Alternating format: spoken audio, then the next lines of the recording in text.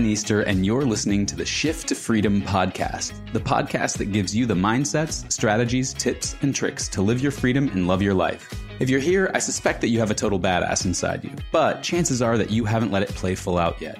Maybe you've been told not to, that it's too much, maybe you've been worried about what other people will think, or maybe you just haven't made the space to shine. If any of that sounds familiar, you've come to the right place. Each week, my co-hosts and I will be exposing the lies that keep that badass chained and, more importantly, sharing the tools to help you break free and share that most authentic you with the world. So, if you want more freedom, possibility, or courage, then I'd invite you to take a deep breath, get curious, and listen carefully for your shift to freedom.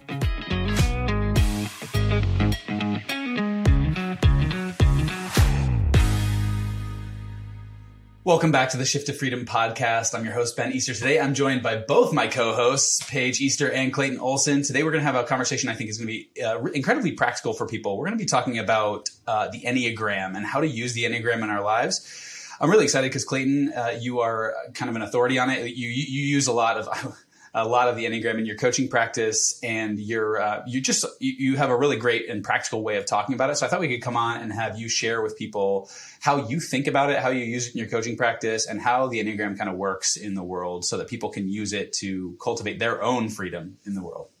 Cool. Yeah. You know, I don't have a self-proclaimed title of being an authority on it. I feel like it's a work in progress. The system is so deep and so complex. But I'm definitely on the path of continually dancing with it and understanding it on deeper and deeper levels. So I'm happy to share what I know about it so far. Yeah. And I really appreciate every time I've heard you talk about it, I really get a lot of value out of it. And that's kind of what I meant when I hear. Yeah. So let's talk a little bit, just like high level overview. If somebody's like, what Enneagram? I've never even heard of that. How would you describe what the Enneagram is, Clayton? Yeah. So I would almost call the Enneagram like an anti-personality test or anti-personality typing system, where you might have things like astrology, Myers-Briggs, strengths finders that in some ways put people in a bit of a box and tell you who you are and what your strengths are and kind of the lane that you're in. Yeah, and I think that's one of the big criticisms for like Myers-Briggs, for instance, that you hear from people is that it becomes like prescriptive, not just descriptive. Yeah, and I think that what I've seen a lot of pushback from is when, and I've noticed this with clients when I talk about this personality test, they're afraid of being put in a box and saying, you know, I'm far more unique and I'm an individual, and you know, I feel like I can't really be put in a box, or there's a way that we're simplifying something that is just too difficult to simplify. And what I'll say about the Enneagram, which I really love about it, is that we can explore it from the place of looking at it that it's actually a trance that people fall into and it's arguably whether, you know, you're kind of born into it, whether it's nature or whether it's nurture, whether something happens when you're little that then has you create this compensatory structure, AKA personality, to survive and make sense of situations that happen when you were little. And the Enneagram is designed to distinguish these different boxes that people inevitably put themselves in to be a functioning member of society. And the aim of the Enneagram is to distinguish the box that you might be in so that you can create freedom in your life and actually not be constrained by it any longer. So I actually think the Enneagram is a great topic for today, just given the Shift to Freedom podcast and this search for freedom, this movement to freedom. Because that's what the Enneagram is truly about. Yeah, I love that, actually, that distinction between, and that's one of the things I think is really unique about the Enneagram, just to expand on what you're saying, is that there is the kind of the personality that you show up as, and then there's like your true essence as a human. And I think that the purpose of the assessment and then the tool as a whole is to help you move more into that essential identification with that like essential self, or that like, your higher self, you might call it, or that like God consciousness, other traditions might call it, or whatever. I think that might be a good place. There's this quote that I really wanted to read from the founder of the Enneagram, who is named Oscar Ichazo. But this quote, I think, really sums up this quite nicely. We have to distinguish between a man as he is in essence and as he is in ego or personality. In essence, every person is perfect, fearless, and in a loving unity with the entire cosmos. There's no conflict within the person between head, heart, and stomach, or between the person and others. Then something happens. The ego begins to develop. Karma accumulates. There's a transition from objectivity to subjectivity. Man falls from essence into personality.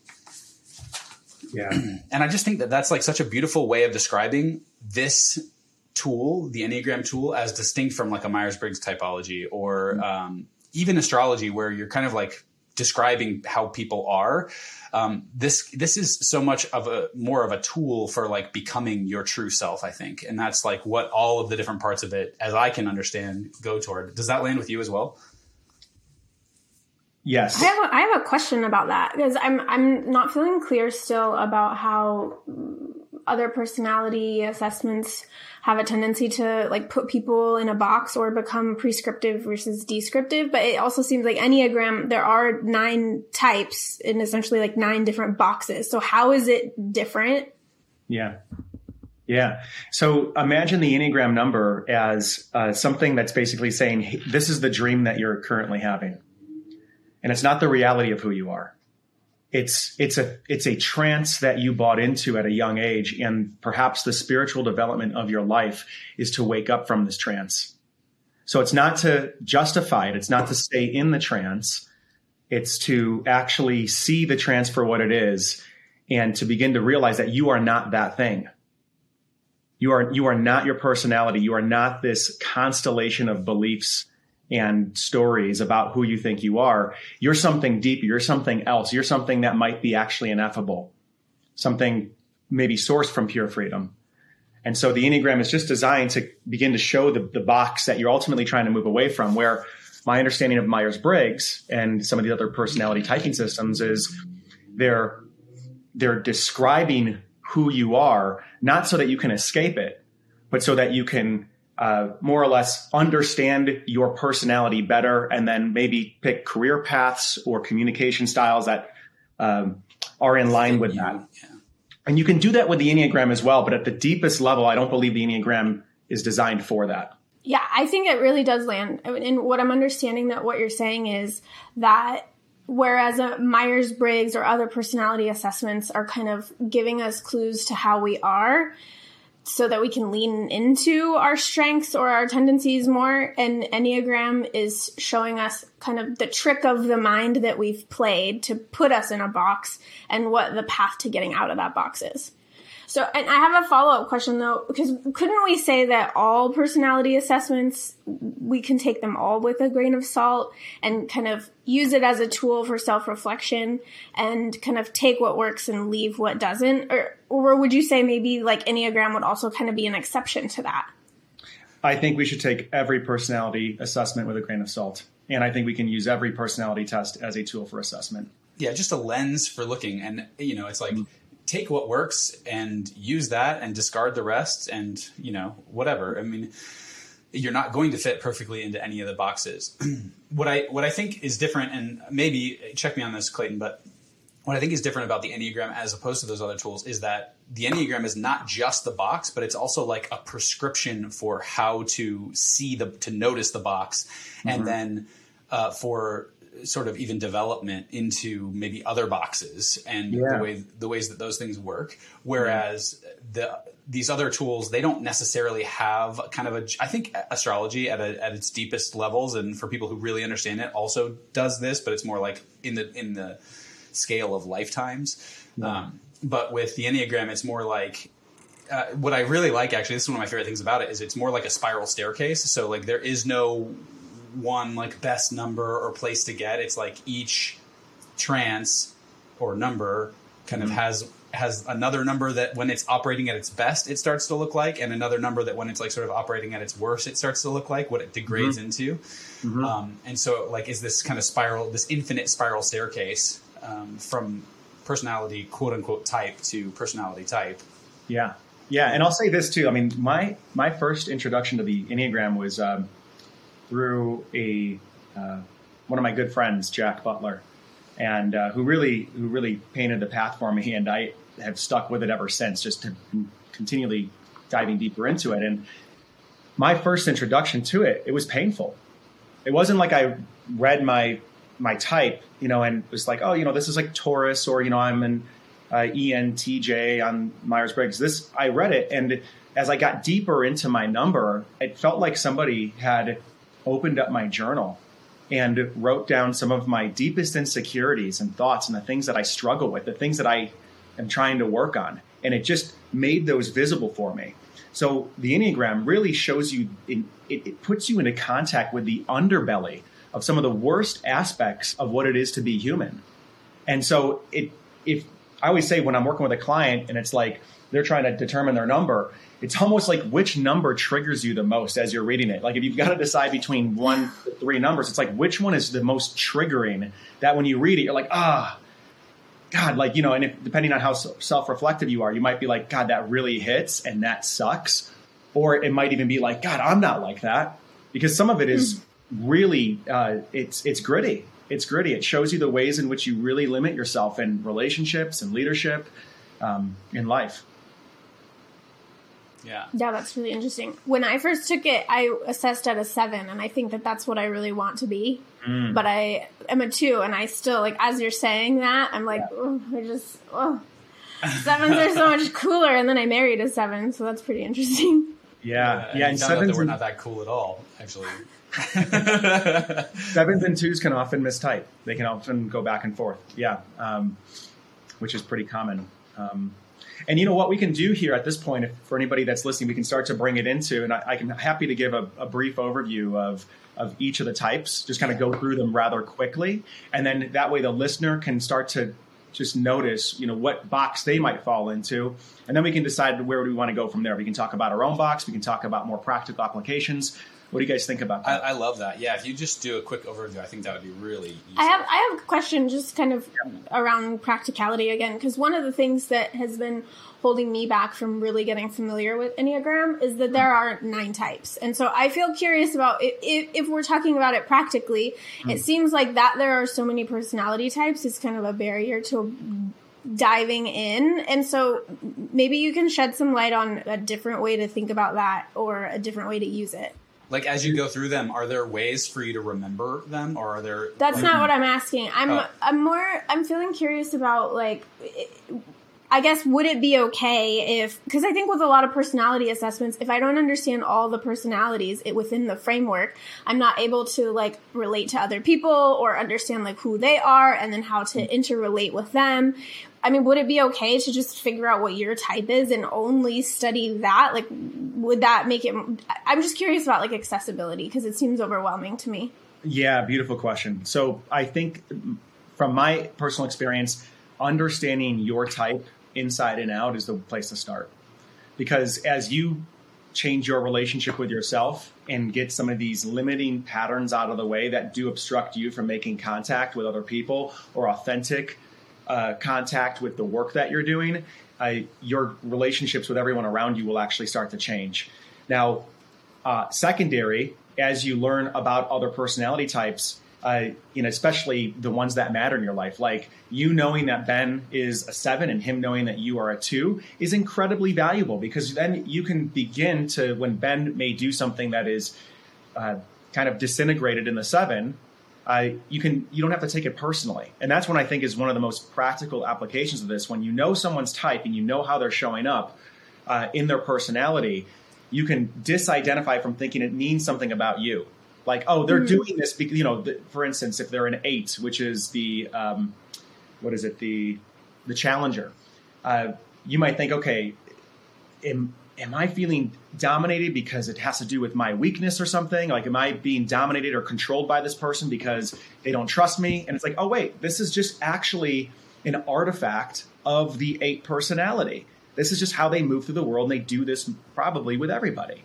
So now knowing that, how can I choose to cleanly interact with this person to create the result that I'm looking for, to create the intimacy that I'm looking for? Is that right? Cool. Yeah, thanks. That's really helpful. So what I heard you say, Clayton, was basically start with yourself. really come to understand, if you're interested in this, if this lands with you, if it resonates and you want to use this as a tool, start with yourself, really understand yourself, and then start with your closest, maybe, relationship in your life. And then from there, maybe to your second closest relationship, and then start to become just aware of the really close circle and use that as the sort of entry point into getting to know the tool as a whole. Yeah. And my opinion on that too is like, you get really clear on your place. That's 80% of the value of this thing. Right. Because each type is so deep. It's so beautiful and tragic simultaneously. It really is. It's so wild. And that might encourage a more inspired exploration, long-term marathon exploration of the other parts. Awesome. Yeah. Cool. So maybe you could go through then now that high-level overview and give us the walkthrough. Sure. Okay, great. Okay, so we've got 9 points, and if you look up the Enneagram online, you can find these descriptions if you want to dive into each one more deeply. I'm just going to do a brief overview. Imagine it's a 9-pointed star, actually, with a triangle in the middle of it, and the numbers are on all of the different points. And so we're going to just start with number 1. So the 1 is the perfectionist or the reformer. Their motivations, they have a desire to be good, to be right, and to be just. Their strengths are they have high standards, they have a strong sense of responsibility and ethics. Now, the challenges that this type runs into is that they can be really critical and judgmental of themselves and others, and they're prone to perfectionism. A lot of the clients that I've worked with, they tend to be police officers. They might be a lawyer. They could be a ballerina. Like these people almost like sort themselves into different roles in life where they get to express and use their personality type to really find work that's in line with how they're already operating. Move on to number 2. Number 2 is the helper or the giver. Motivations, they have a desire to be loved and needed, and their strengths are they're empathetic, they're generous, and they're caring. And their challenges can be that they have a difficulty in setting boundaries, and they can be prone to manipulating people or people pleasing. Okay. Often I've found nurses and people that are kind of in these helping professions to fall into 2s. There's other ones as well. Number 3, the achiever or the performer. They have a desire to be successful and to be admired. Their strengths are they're ambitious, they're confident, and they're adaptable. Okay, but the challenge is they have a tendency to prioritize image over authenticity, and they can be prone to workaholism or burnout and self-deception. So 3s typically, you might see somebody who's like they can be movie stars. They can be really like people that are in the sales profession as well, because there's a way in which they orient towards like really creating a result through performance. Number 4 is the individualist or the romantic. They have a desire to be unique and authentic, and their strengths are they're creative, they're sensitive, and they're very introspective. And they can be prone to self-absorption and feelings of inadequacy or envy. And they don't like to take the Enneagram because it puts them in a box. That's exactly it. A lot of the 4s, if you're a 4 and you're listening, one of the things that you might be experiencing is that there's like no way you can be put in a box because of the unique nature. So often 4s, I have a real aversion to the Enneagram. And then when you start reading more about the 4, I've had some 4s come in contact with it, and it really can just nail them down. And it doesn't feel good because a 4 doesn't want to be in a box, and they don't want to feel like they're ordinary or anyone's like them. They really are striving for uniqueness, which actually can have them feel separated at the very core, which creates a longing. Let's talk about the 5. The 5 is the investigator or the observer. They have a desire to understand and master their environment. Their strengths are they're really analytical, they're independent, they're perceptive, and their challenges are they're prone to isolation, and they have a difficulty oftentimes socializing or expressing themselves emotionally. They're like really in their head, and they kind of interact with the world through their thoughts and ideas rather than their embodied presence. 6s, the loyalist or the questioner. Okay, these individuals, my buddy Jack, he's told me that they are like the backbone of society. They have a desire for security and stability. Their strengths are they're responsible, they're loyal and trustworthy, but they can be really prone to getting stuck in their head and feeling anxious and feeling indecisive and they have a difficulty trusting life or others. Yeah. And then we got 3 more here. 7. We have Ben, our resident 7. Motivations are you have a desire for excitement and novelty. Strengths are they're very optimistic, they're adventurous, and they're open-minded. The challenges that they can run into are they can be prone to impulsivity and avoidance and difficulty actually being with commitment. The challenger, which is number... Take that smile off your face. The challenger, or number 8, they have a desire for control and autonomy. Their strengths are they're very assertive, they're confident, and they're protective. The challenges that they can run into is they can be prone to aggression or confrontation, and they have a difficulty with being vulnerable and expressing themselves emotionally. And then finally, number 9, the peacemaker. They have a desire for harmony and unity. Their strengths are they can be calm, they can be agreeable, they can be empathetic. They can see all perspectives too. They sit at the top of the Enneagram, and they have a really amazing ability to see things objectively because they're able to actually self-forget, right? They're able to move themselves out of the way. But the double-edged sword of that is that they can end up having a really hard time asserting themselves because they're not in contact with themselves. So they can be prone to passivity and indecisiveness. Interesting. And kind of like not getting what they want because they're not in touch with what they want. That's it, man. Yeah. That's it. Yeah. It's really interesting. So you can, maybe the listeners now can kind of get a sense for what Paige was talking about earlier with this, like, how do we get into this thing? So, what landed for you, or what resonated? What did you think? And then the question, which one do you think challenged you the most? Which irritated you the most when you heard maybe the challenge or the dark side of it? I, in reading through mine and just, as far, in terms of practicality for this stuff, I think it's really useful because we didn't really talk about this, but I mean, we kind of danced around it. But as far as practicality for this tool, I think using it as kind of a reminder of how you tend to fall into unconsciousness. So if you keep your type in front of you, or in front of you, proverbially speaking, right, on mind in front of you, I think you can start to notice where these things show up in your reality, and you start to show up as this like ego or this personality or this, you start to fall into this trance where you're taking action from this place. Would that be fair to say, Clayton? Yeah, that's a great way of like orienting towards your number, is starting to notice, when is your essence online versus when are you operating from your ego? Right. And that can be a real nominalization. What does it mean? Operating from ego. Does that mean it's that I'm just specifically trying to look good? Right. OK, well, that might be one vector of it, but it could be like I'll give an example for myself. Right. The looking good piece is absolutely there for the 3. It's part of the 3 trance. Right. It's around performance. It's around image. And what I might notice is if I'm really being a stickler with myself around like how something is, like the presentation of something, or around whether or not I am achieving the result that I want, right? Being the best in some ways, like that's me entrenched in my trance, and that can be a real prison. That can stop me from really being authentic. It can stop me from being vulnerable. It can stop me from actually opening up maybe the messiness of my life and really allowing like the world to come into contact with me. There can be like a kind of a buttoned up professionalism or polish that really can get in the way of relationship and may get in the way of my essence being put forth. Yeah. That's great. I'm glad you made it personal, but also I think it's really useful to kind of, I want to parse this out, because ego, we have this term ego, and I think people use it as what you were saying, like being seen as being awesome or whatever.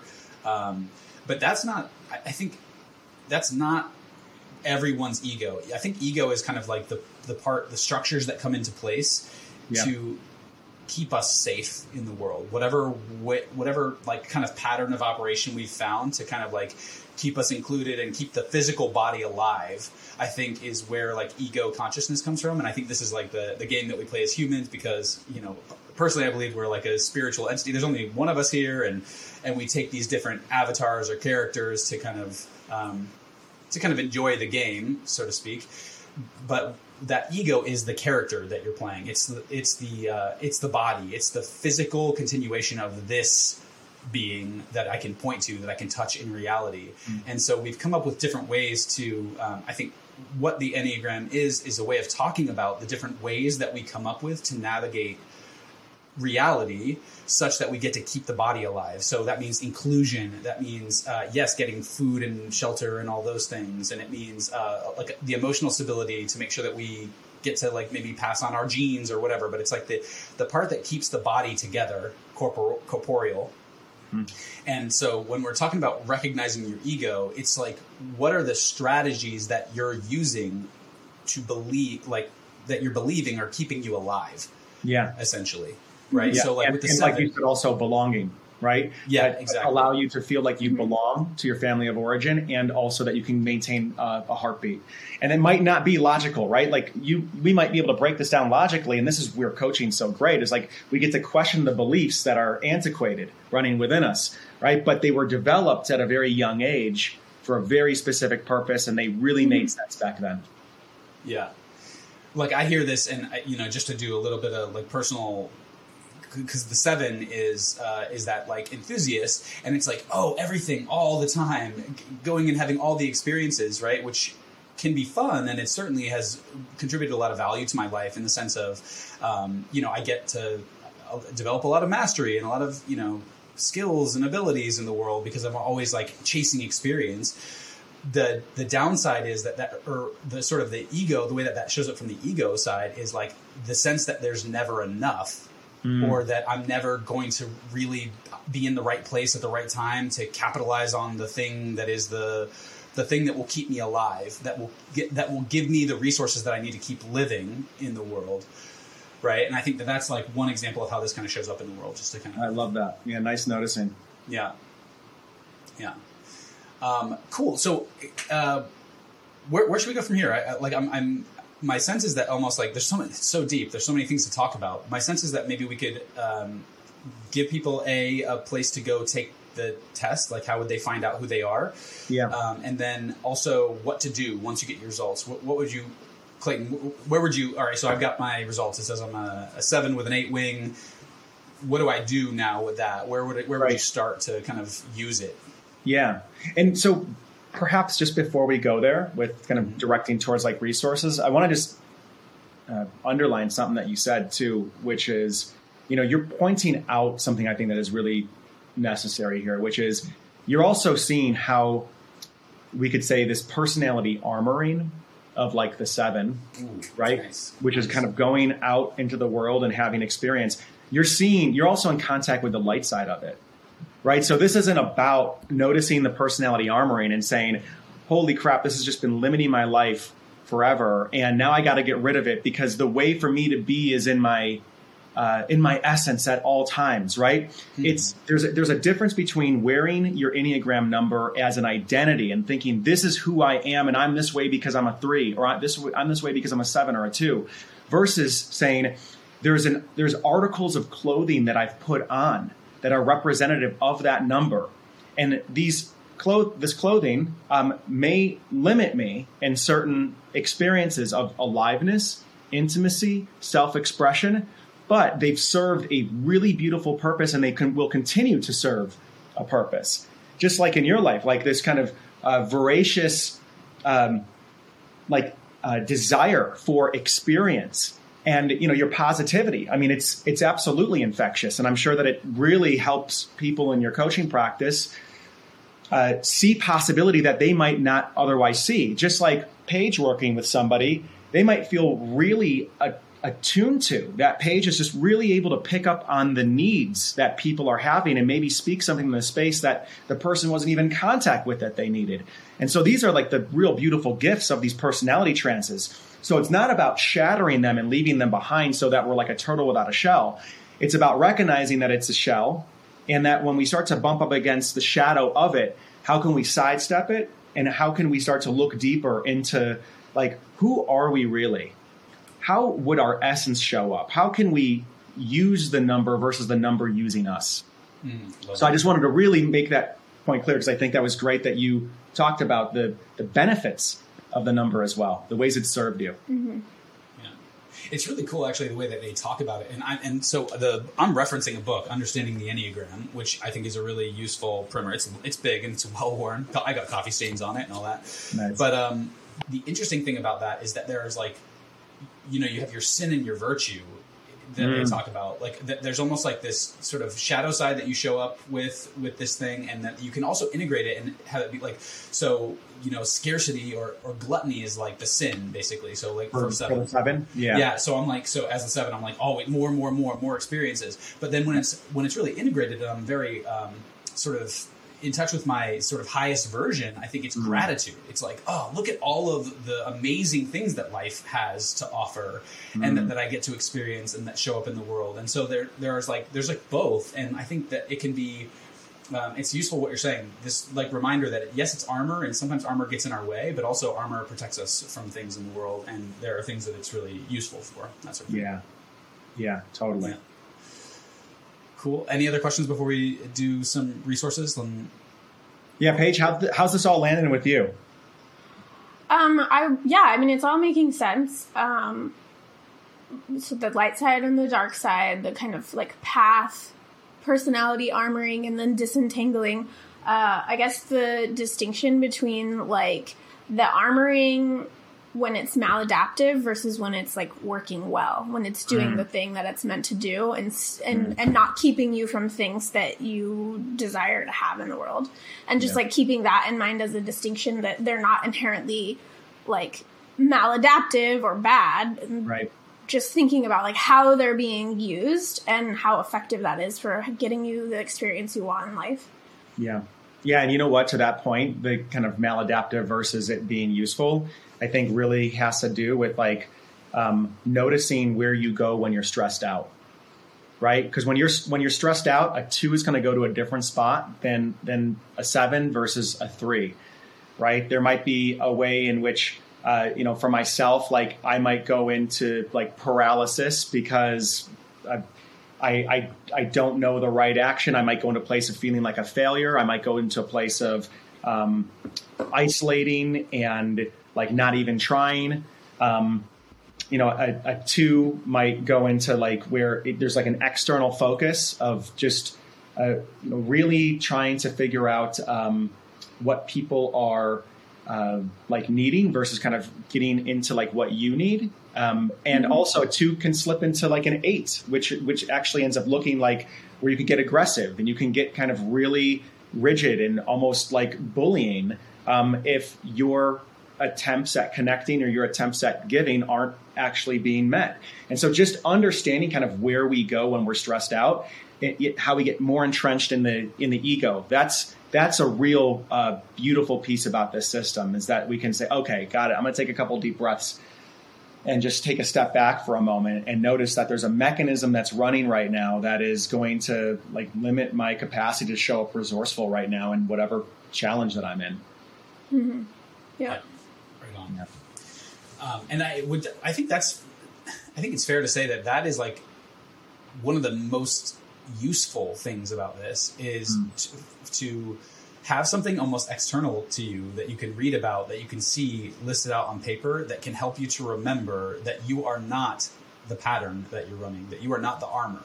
Yeah. Because we can think that we're the armor itself.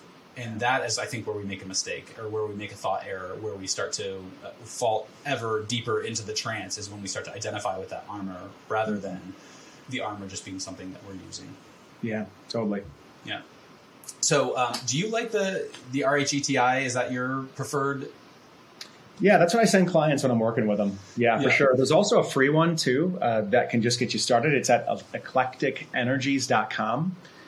Okay. And, you're going to discover as you dive into it, there's Enneagram wings. So, I'm a 3-4.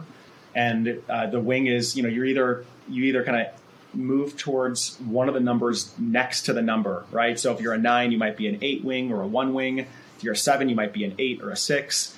And that influences the person. It adds a personality. It adds another dimension to the variance of a 7.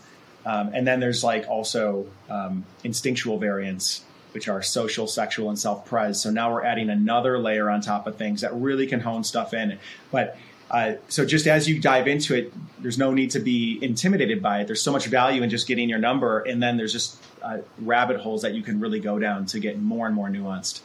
Yeah, seriously, just look at your number and pick one thing when you're reading it that is interesting for you to become aware of or something like that. And then another thing and then another thing. Because it's so deep, it really is like kind of infinite in how this kind of works, because the numbers all interrelate to each other and your networks and all that stuff. So don't get overwhelmed. Look at your number. What would you do actually, Clayton, if somebody, so you get your results and it says, all right, I'm 7 with an 8 wing. Now what do I do with that? Where would you start? Have somebody start? Yeah, just start reading the description, right? And actually you can go right into Google and just type in, what are some ways that I can evolve as a 7, right? Or go into ChatGPT and type that. and you'll be able to have a whole list of things that will come up around that. So, this is a diagnostic tool. And something I just want to mention too that we didn't in the beginning, I don't know if you guys are aware of this, but the Enneagram dates back, like the modern version of it is this last century. But the Enneagram and these different numbers and the setup of it goes back thousands of years. There's evidence of it existing in ancient Egypt as well as in classical Greece. And so this is an incredibly old tool that has been resurrected, and it had ties to spiritual practices, religion. And so this is not something that just got developed by some individual within the last 100 years. I mean, this has got some really deep roots. And I say that because I know that some people have a distrust of some of this modern personality typing systems, and just understanding the depth of it can also create even more intrigue and a desire to dive into the deep end. Yeah, totally. And also use what works and discard the rest. But it really is interesting to, I'm amazed when I was just looking at my type before we got on today, and I'm just continually amazed. It's God, it nails me. It really it seems like it just really sees me, I'm even thinking in the last few days how I'm showing up in my trance, and it's wow, God, it's just really profound stuff. Totally, man. Yeah, same. Thank you all so much for having this conversation. I really appreciate. I think this is really useful for people as a tool for learning about yourself. Know thyself, grow thyself, show thyself. That's kind of the way that we operate here. So, if you want to learn more, there's plenty of resources out there. Clayton, where would you go to learn more? Is there a preferred resource? There's a book that I really love. It's called The Complete Enneagram by Patrice Chestnut. I think that one is one of the more hard-hitting books that gives you a nice, swift kick in the gut about your type. Yeah. And I've read a couple of them, and that one really stands out to me. So that could be a great place to start.